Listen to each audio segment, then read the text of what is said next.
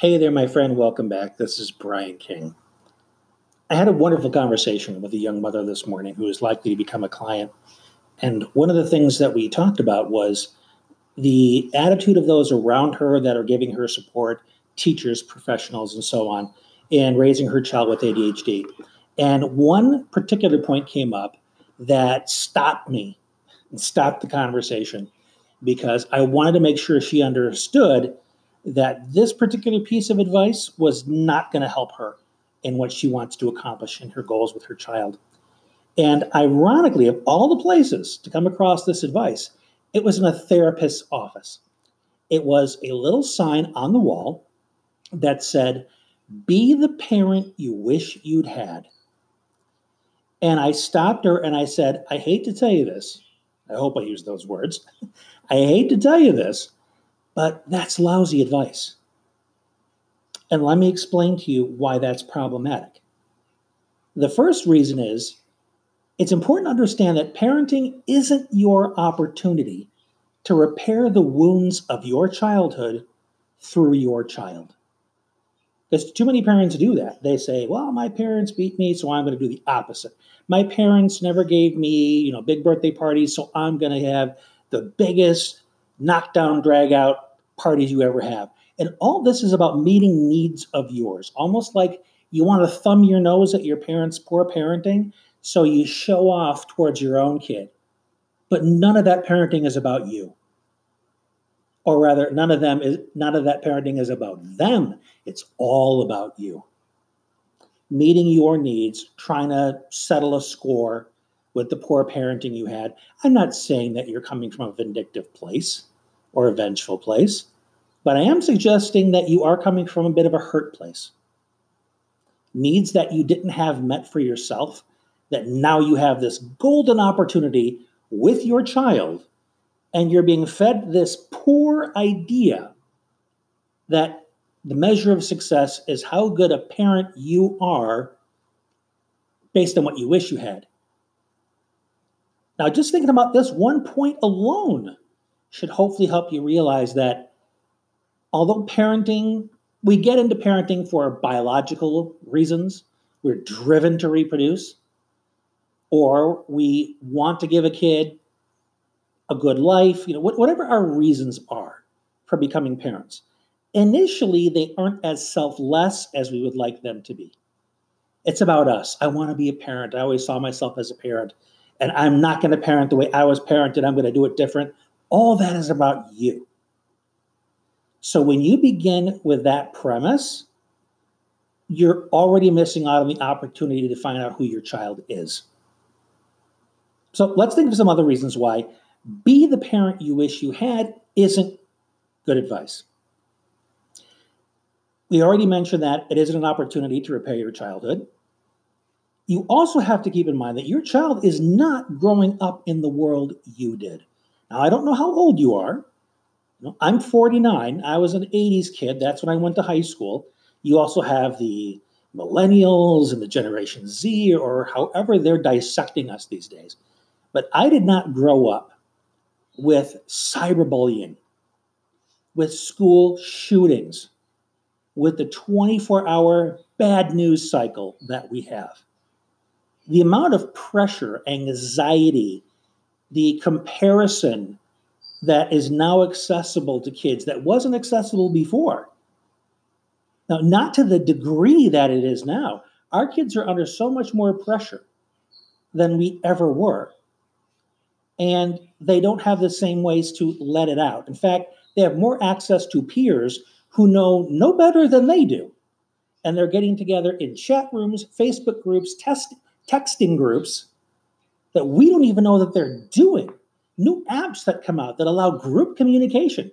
We don't even know that that app exists, let alone that our kids are having these conversations. But often they find their peers understand and listen to them better than their parents do and get it, even though these peers may be feeding them very bad advice. They're going to go to their peers because their peers listen and their peers get it. So let's move then into, well, if being the parent you wish you had isn't solid advice. Well, what the heck do I do instead? Well, let me give you a little snippet from my own life, because not only do I have ADHD and dyslexia and a bunch of other challenges, my 3 sons have forms of autism and ADHD. I had the same fantasies that a lot of parents do, where my kid was going to be athletic, where I wasn't. My kid was going to be smart because their mother and I were both college graduates. I had this wonderfully elaborate and very low maintenance story that I told myself about how smooth things were going to go because this was my child. I was somehow going to be more enlightened than the rest. And peers that I had that were already parents, they smirked at me, they shook their heads, and man, you don't know what you're talking about. You have no idea what you're getting yourself into. And I was arrogant and naive enough to think that they were wrong. And as it turns out, they were absolutely right. It's not a measure of success to be the parent you wished you'd had. The measure of success is, can you allow yourself to become the parent your children need you to be?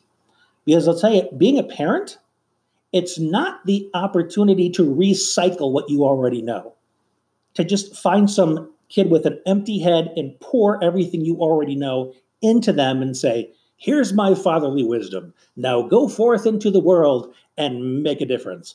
That's not how it works.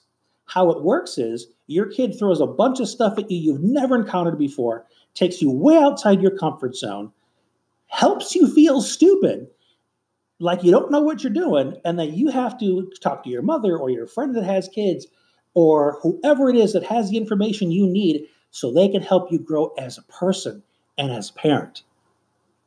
Parenting is first and foremost a growth opportunity. You show up, and these traits are very important, and they're just the tip of the iceberg. You need to show up teachable. The best parent is teachable. They are a student of their child's experience, which means they listen, they pay attention, they question everything, starting with their own assumptions, perceptions, projections, you name it. Because if you are the self-appointed right person in the house, meaning you're the one that's right because you have the authority, you have all these reasons that make you think that your perception of things is the most superior, I promise you, you do not have immaculate perception. You have the same flawed way of looking at the world that everybody else does. You have prejudices, biases, and all kinds of filters that get in the way of you seeing who your child is. And by becoming aware of those things and knowing that they are in the way, you can take them into consideration and you can address them as they show up, as opposed to insisting that your take on things is the most correct and your child's job is to submit, tell you that you're right, do everything they're told when they're told to do it, and that's their job. Now, yes, we want obedient kids, but we also want kids that are resourceful and resilient and good problem solvers. And we can't help them do that if we're too busy trying to make them have the childhood we wish we'd had instead of teaching them how to spot the opportunities in their own childhood.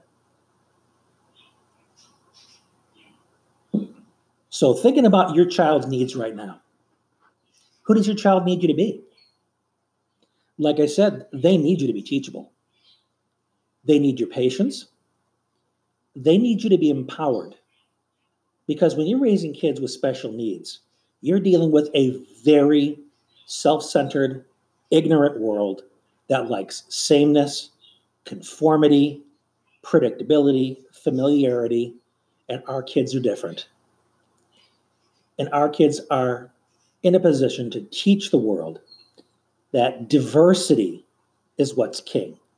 Diversity is a measure of success, not something to be threatened by. Be empowered means you are ready, willing, and confident in speaking up for what your kids need. And you can model it to them as well, so they become strong self-advocates. You also need to be very curious. Like I said, be a student of your child's experience. Ask a lot of questions. Why are they doing that? Why are they behaving that way?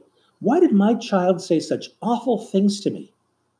Maybe she's hurting a lot more deeply than I ever imagined. I need to give her a good listening to instead of lecturing her on how inappropriate her behavior was and how she can't treat people like that or it's going to ruin her life. It's tempting to give a lecture when a child talks to you in a way that's, quote, offensive to you. But 10 timeouts is never going to accomplish what one good listening to can accomplish. Learn to be a student of your child. Learn to become the parent they need you to be. Grow into a better, more flexible, more wonderful person than you ever imagined you could become, simply because it was required of you by bringing a child into this world that has to learn how to fly on their own strengths and make their own contribution in this world. So that's my response to the idea that being the parent you wish you had was a good idea. I hope that you consider my point of view. Feel free to reject it if it doesn't work for you. These are just my thoughts. It's based on my experience. If you have any questions or any comments you want to add to this, feel free to just put them right there, and I'd be happy to have a conversation with you. And if there's somebody you know that could benefit from this message, please share so that they can grow as well.